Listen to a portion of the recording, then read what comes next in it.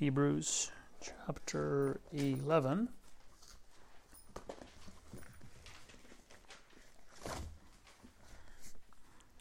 I think a couple of weeks ago or something, I had a sharing. I taught on God's solution, and we looked at God's solution to the problems of the world and all the things that were going on, and how He had looked on the earth, and the solution was Jesus Christ. We looked at. Well, today we're going to look at not God's solution, but God's solutions, in plural. So we're going to look at the topic of prayer a little bit. And when we look at this today, it's not we're not going to consider the prayer that is offered in thanksgiving and praise. That is wonderful. That is a great thing to do in prayer, to give praise, like Vij did today, to praise Him and to thank Him. But we're going to talk about those situations that were prayers, about specific requests, things that were people needed in their lives when they were where people were asking for God's help or His intervention in their lives. Sometimes when we pray to God, we might have a specific request in mind. For example, Hannah, when she prayed, she asked for a child. And for this child I prayed, and she got exactly what she wanted. But there are other prayers that are offered that we have really no idea what the solution is going to be. We're going to look at some of those a little bit today. And the common element in prayer that I want to start off in Hebrews chapter 11, verse 6 is this. Chapter 11, verse 6, but without faith it is impossible to please Him. For he that cometh to God must believe that He is, and that He is a rewarder of them that diligently seek Him. It's a very basic element to think about, that He is, that God is. So the prayers that we offer are not a possible solution, but it's the solution. And it's God's solutions that we're looking for, not something that we have premeditated or preconceived. It's God's solutions. And the only way that can happen, we need to believe that He is. It's a very basic thing, but surely that's where it all starts.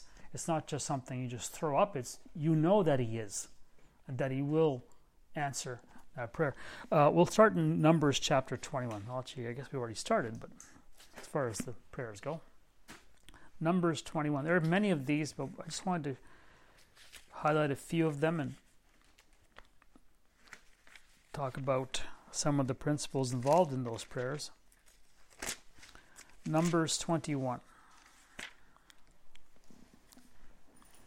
You'll remember this record where fiery and deadly serpents had gone amongst the people of Israel. In verse 4 of chapter 21, and they journeyed from Mount Hor by the way of the Red Sea to compass the land of Edom. And the soul of the people was much discouraged because of the way. The people spake against Moses and against God and against Moses. Wherefore have you brought us up out of Egypt to die in the wilderness? For there is no bread, neither is there any water, and our soul loatheth this light bread. And the Lord sent fiery serpents among the people, and they bit the people, and much people of Israel died. So these were deadly snakes, serpents. Therefore the people came to Moses and said, we have sinned, for we have spoken against the Lord and against thee. Pray unto the Lord, this is what they wanted, pray unto the Lord that He take away the serpents from us. Okay, so that's their request. Their request is they want the serpents to be gone. Well, let's see what happens. And Moses prayed for the people. And the Lord said unto Moses, make thee a fiery serpent. Wait a minute, we want the serpents to be gone. I want another one. Make thee a fiery serpent. And it set it upon a pole, and it shall come to pass that every one that is bitten, when he looketh upon it, shall live. And Moses made a serpent of brass, and put it upon a pole. And it came to pass that if a serpent had bitten any man, when he beheld the serpent of brass, he lived. So, was God's solution to this situation what the people wanted? No, it wasn't. But they apparently knew best. Get rid of the serpents.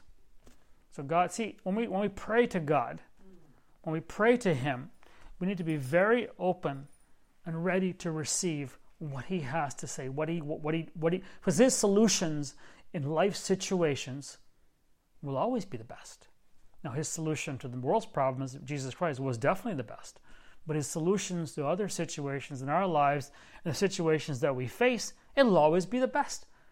So why would I want to say, here's what I think you should do for me? I mean, there are those kind of prayers too. And we just talked about one, Hannah.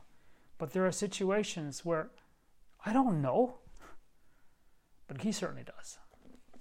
In Esther chapter 4. Esther chapter 4. Ezra, Nehemiah, Esther. Esther chapter 4.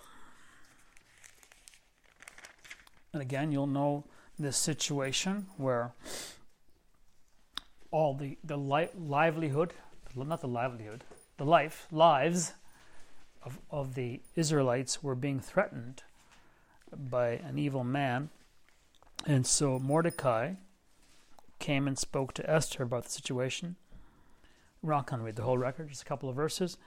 In verse 13, when he came to speak to Esther, because she was the queen at this time, he said in verse 13, and Mordecai commanded to answer Esther, think not with thyself that thou shalt escape in the king's house more than all the Jews. So she was a queen at the time, and so he said, don't think you're going to escape. For if thou altogether holdest thy peace at this time. So this is what he says to her. He says, if you stay quiet now, then shall their enlargement and deliverance arise to the Jews from another place. But thou and thy father's house shall be destroyed, and who knoweth whether thou art come to the kingdom for such a time as this? The interesting thing I wanted to share, when he spoke to her, see, his confidence was that God would provide a solution.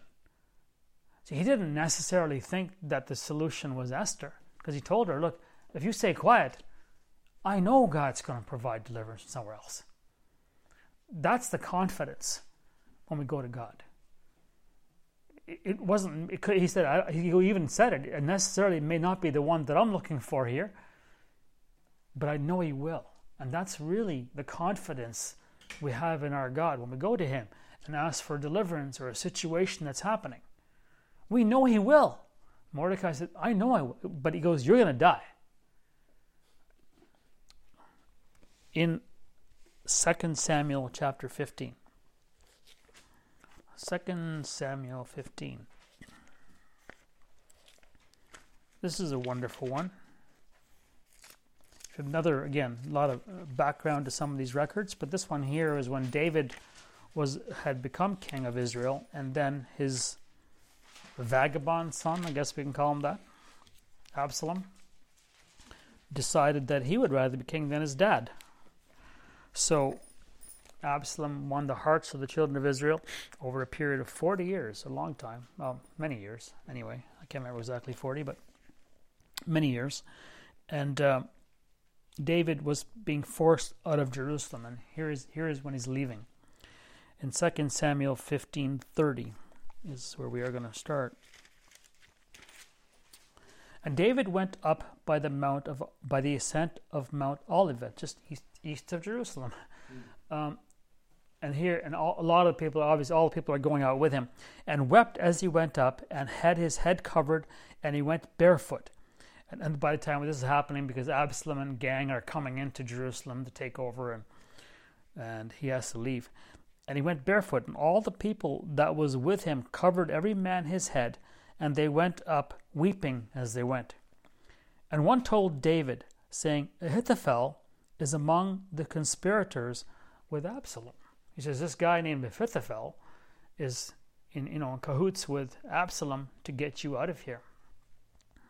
And David, here he is. This is the prayer. He said, O Lord, I pray thee, turn the counsel of Ahithophel into foolishness. And it came to pass that when David was come to the top of the mount where he worshipped God, behold, Hushai the Archite came to meet him with his coat rent and earth upon his head.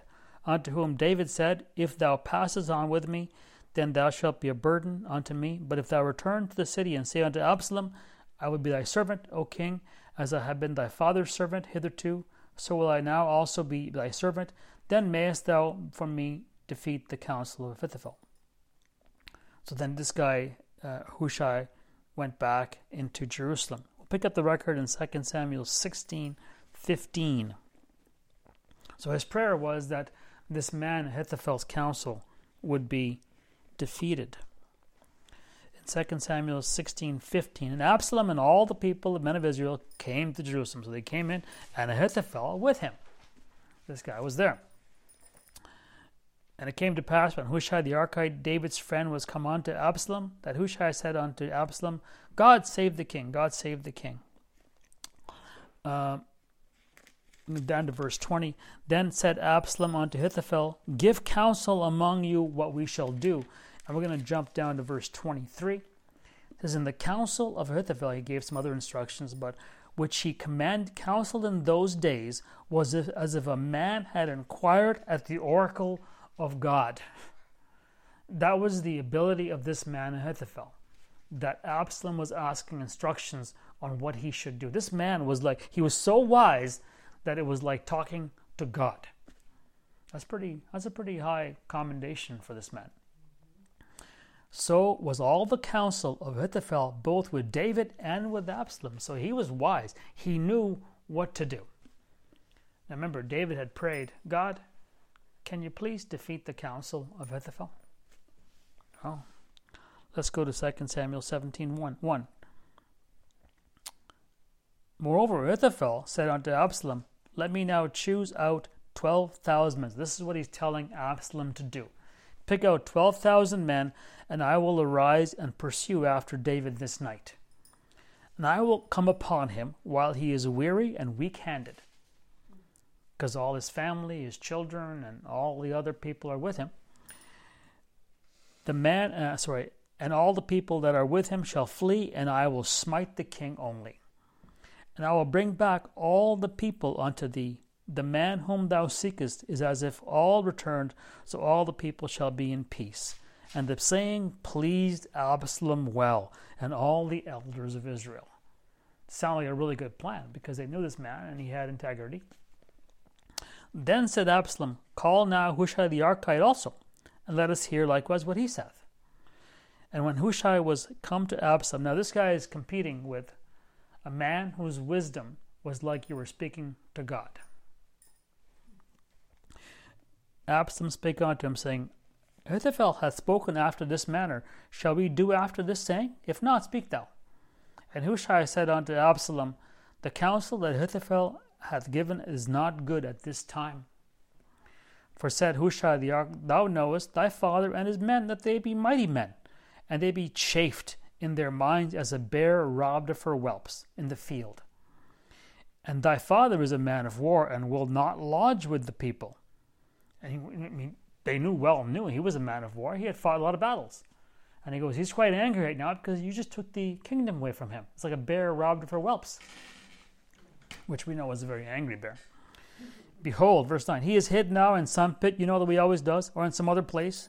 And it will come to pass that when some of them be overthrown at the first, that whosoever heareth it will say, There is a slaughter among the people that follow Absalom, and he also that is valiant, whose heart is as the heart of a lion, shall utterly melt. For all Israel knowest, everybody in Israel knows, that your father is a mighty man, and they which be with him are valiant men.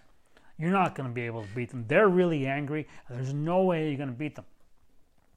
Therefore, I counsel that all Israel be generally gathered unto thee from Dan even to Beersheba, which will take some time, as the sand that is by the sea for a multitude, and that thou go to battle in thine own person.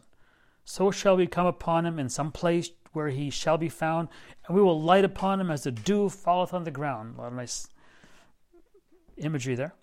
and of him, and of all the men that are with him, there shall not be left so much as one. Moreover, if he be gotten into a city, then shall all Israel bring ropes to that city, and we will draw it into the river, until there be not one small stone found there. And Absalom and all the men of Israel said, the counsel of Hushai the Archite is better than the counsel of Ahithophel, who counsels like you were talking to God. For the Lord had appointed, this is why, for the Lord had appointed to defeat the good counsel of Ahithophel, to the intent that the Lord might bring evil upon Absalom. All this, now you try to figure out this kind of situation when all you say to God is, could you please defeat this man's counsel? Could he have sat there and figured out this is how it's going to happen?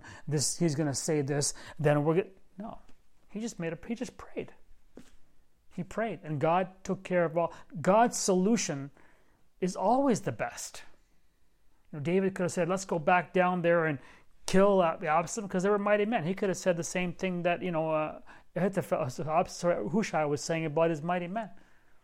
He just prayed, and the entire situation was resolved. In 2 Kings chapter 19, by the way, in the case of the serpent, that serpent also became a symbol or a type of the coming of Jesus Christ. So God had other motives behind that fiery serpent. In this case here, that simple prayer and God's acting on it for him preserved the Christ line. Because David would have died. That would have been the end of the Christ line. So in one case, God's solution was to talk about the type of coming of Jesus Christ, and another one is to preserve the Christ line. Little prayer. In 2 Kings chapter 19, another wonderful one.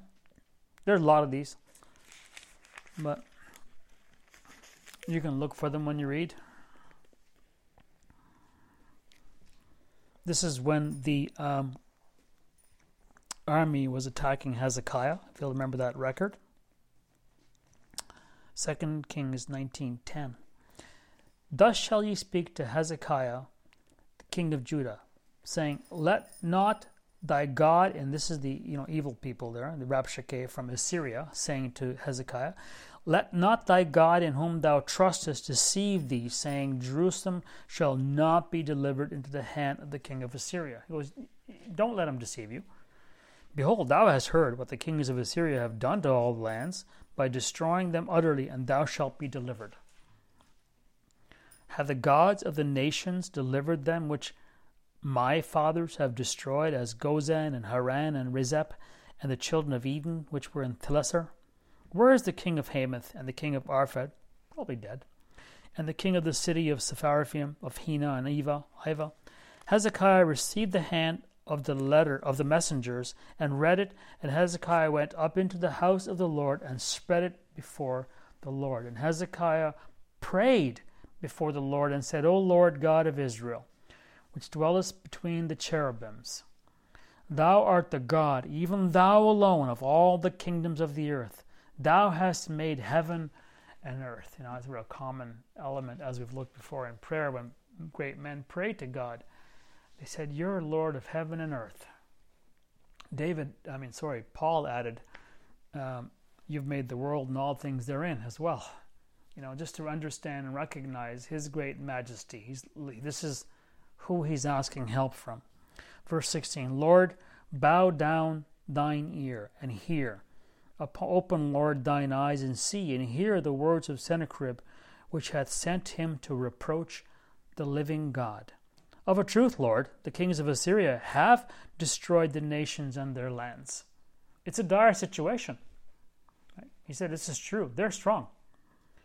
And have cast their gods into the fire, for there were no gods, but the work of men's hands, wood and stone. Therefore they have destroyed them. Now therefore, O Lord our God, I beseech thee, save thou us out of his hand, that all the kingdoms of the earth may know that thou art the Lord God, even thou only. Then Isaiah the son of Amos sent to Hezekiah, saying, Thus saith the Lord God of Israel, that which thou hast prayed to me against Sennacherib, king of Assyria, I have heard.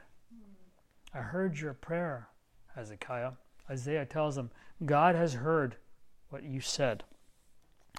God's solution, verse 35, and it came to pass that night that the angel of the Lord went out and smote in the camp of the Assyrians 185,000 people. And when they arose early in the morning, which is a figure of speech, because they couldn't, behold, they were all dead corpses. Right? I guess maybe when the other people rose that were around them. There's 185,000 people that had been killed by the angel of the Lord. Now, do you think that when Hezekiah and Isaiah were praying, that they said, God, would you send an angel and kill 185,000 people?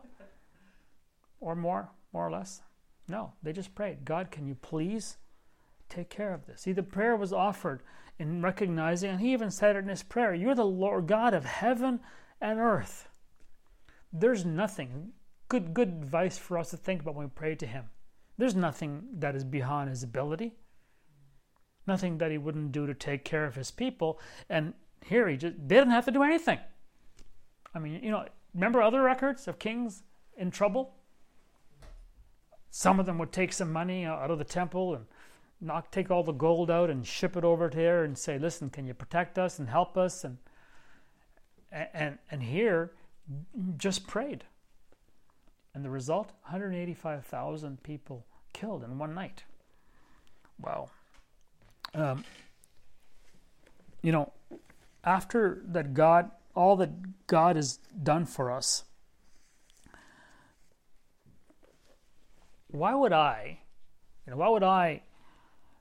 try to, in a situation I might be facing, and we all face situations, why would I try to exhaust everything that I possibly know to do before going to him?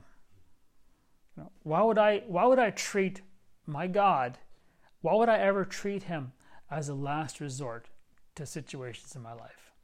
Why would I do that? When here he is, the Lord God of heaven and earth.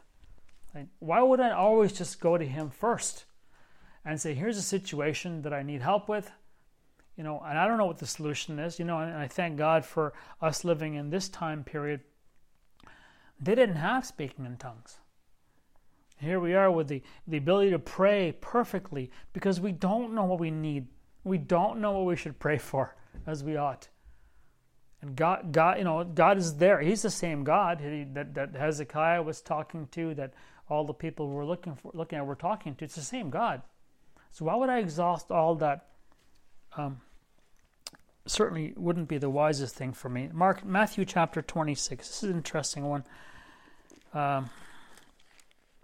Matthew 26.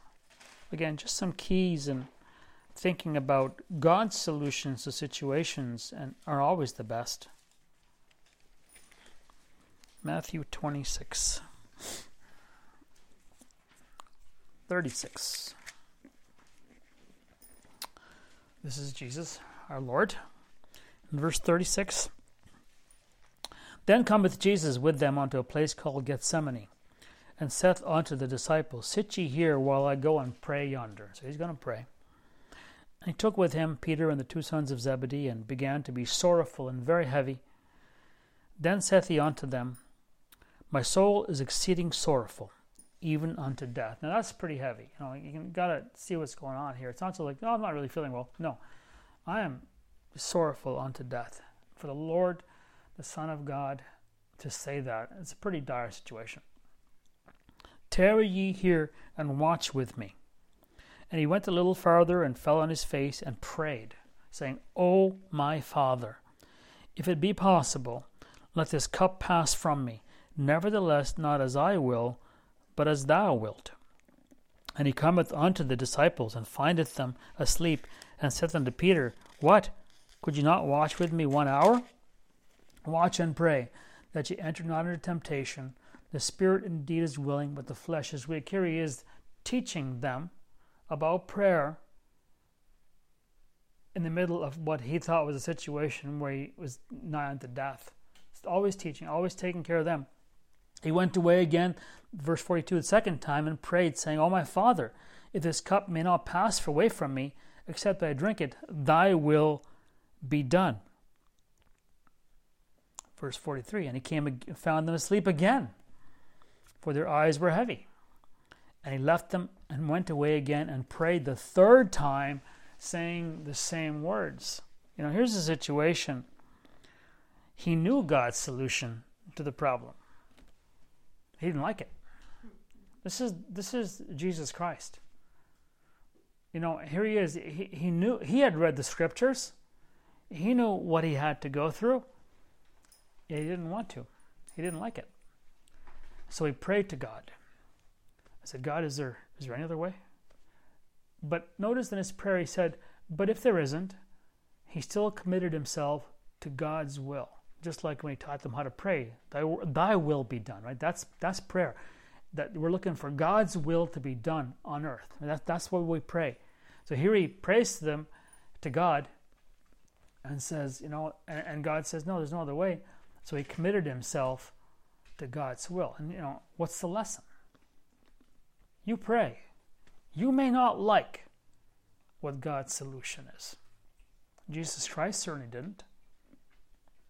But if you commit yourself to his solution, it'll always be the best. Wasn't it the best here? Because he said, if I go not away, the Spirit cannot come. The salvation can't happen. So he committed himself. So when we pray and we ask for God, a lot of times, we'll pray, and we'll get the answer, and we'll go and do whatever we want anyway. Jesus Christ wasn't like that. Remember that record in when Jeremiah, they were in Jerusalem? You remember that? They said, Jeremiah, can you pray for us? And should we go to Egypt or not? And Jeremiah says, okay. And they said, whatever you come back with, that's what we're going to do. We're going to do exactly what God tells us to do. So Jeremiah prays, and it says 10 days later, God gave him an answer. Most believers will forget they prayed in 2 days. But he was pretty sharp to hear the answer. And God told him, no, you don't go to Egypt. Like, you stay here, or if you end up going to Babylon, you'll be blessed. And what did they say? We're going to Egypt. I said, when we make that request, when we ask that request, when we pray to him, we need to recognize his solution will always, and Jesus Christ did. It was hard for him. You can read that. It's a very, very heavy time. It was hard for him to do that. But he committed himself to God's will, and it was the best. It was the best thing that could have happened, not just even for him, because after this he was exalted to see at the right hand of God, but it was also best for us. Again, God's plan was executed. In Acts chapter 10. Acts chapter 10.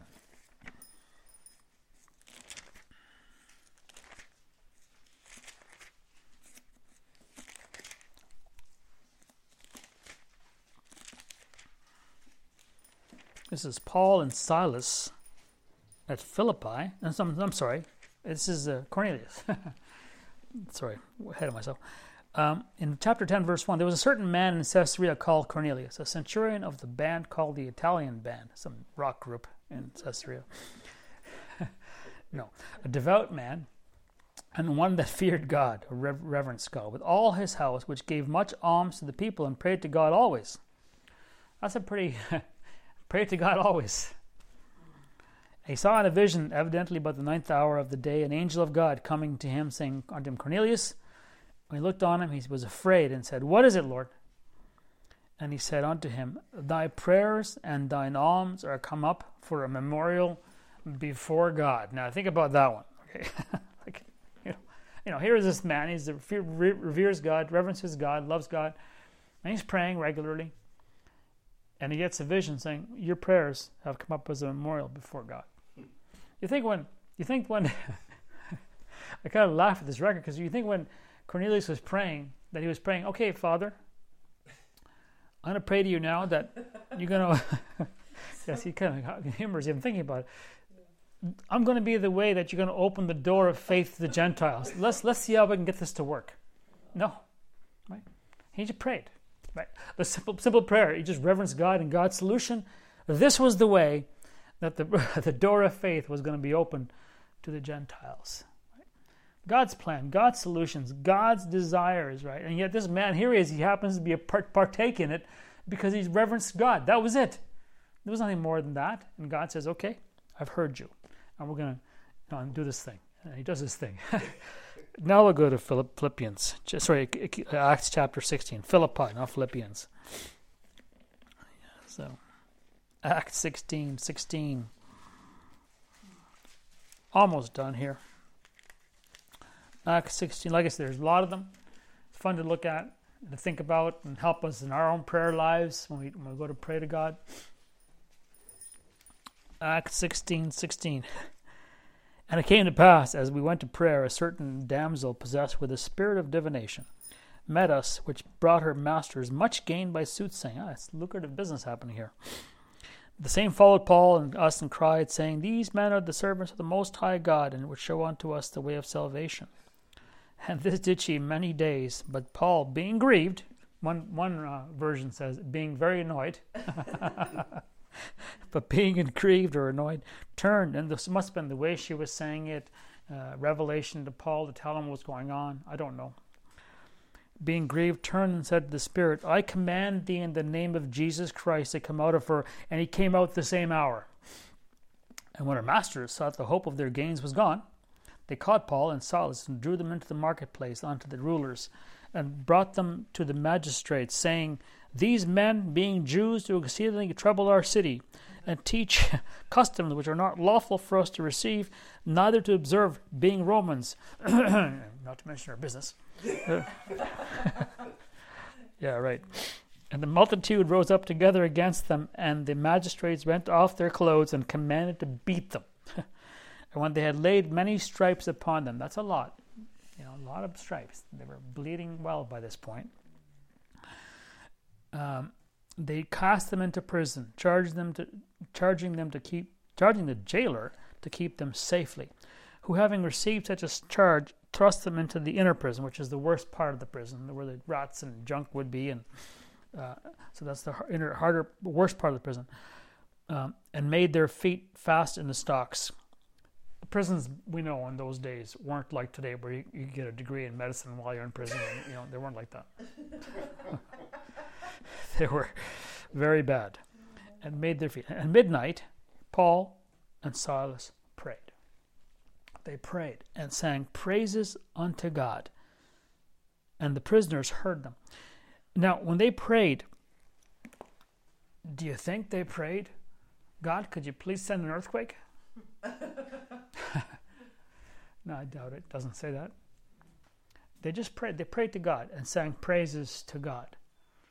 Because, his solution would be the best. Whatever he has to help them would be better than anything they could have possibly thought about. So they prayed. They prayed and sang praises to God. And suddenly, verse 26, there was an earthquake, but the foundations of the prison were shaken, and immediately all the doors were opened, and everyone's bands were loosed. And the keeper of the prison, waking out of his sleep and seeing the prison doors open, he drew out his sword and would have killed himself, supposing that the prisoners had been fled. But Paul cried with a loud voice, saying, Do thyself no harm, for we are all here. And we know that record where it later leads to the jailer and his entire family being saved. Paul and Silas didn't just run out of the jail.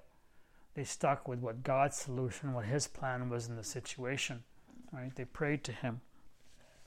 The world's view of prayer many times is what I call Hail Mary thinking. If you're familiar with the football analogy, where they're down to the last 30 seconds and they're behind by 6 points, and the quarterback has one more chance, and he's going to grab the football and he's going to chuck it down into the end zone, hoping somebody will catch it. They call that a Hail Mary pass. Not to get into Mary and all the other things, but the whole point is it's a last resort, last ditch effort.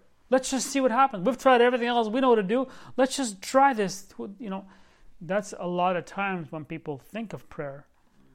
But it's not that way at all, is it? It's the first resort. It's the first thing that we think about. It's the first thing we go to when we don't know what to do in a situation. And they prayed, and that's the result we get. And the time would fail me to tell of Gideon versus the Midianites.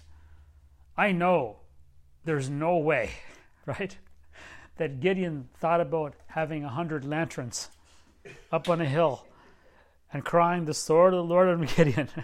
There's no way that was what he had in mind. But that was the solution. And it was God's solution, and it turned out to be the best solution, like his solutions always are.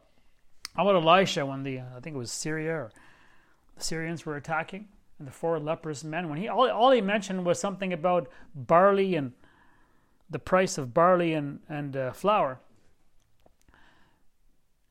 And for God to make the Syrians hear the noise of so many chariots at nighttime that they would flee from there and leave all their goods behind, so that the price and the economy of Samaria was altered favorably, as Elisha had said. Do you think anybody sat down and figured that one out? It's how about Daniel, Lions Den, Shadrach? You can go on and on and on. The time would fail us to tell of all the times that God's solutions were the best. Always the best. Let's close in Matthew 20-21. Matthew 21.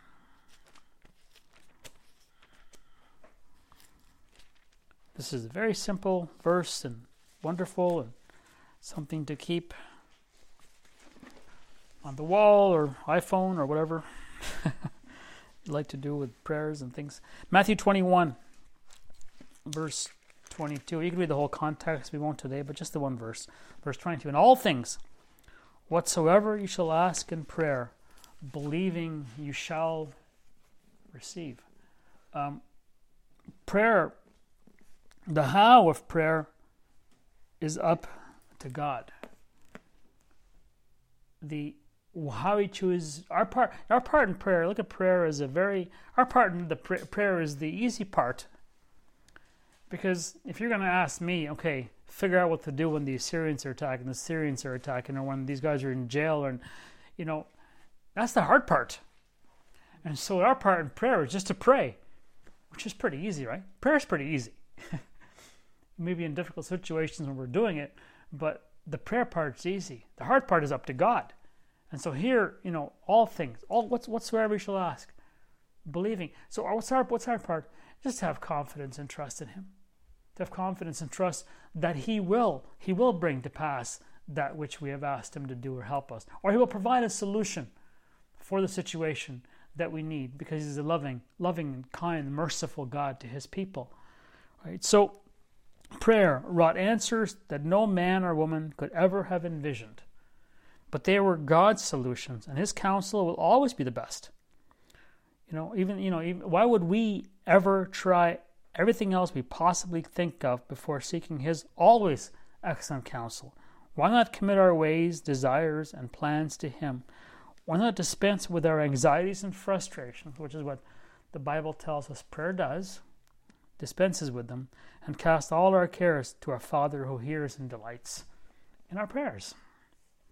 So, okay. All right, everybody. God's blessings to you folks.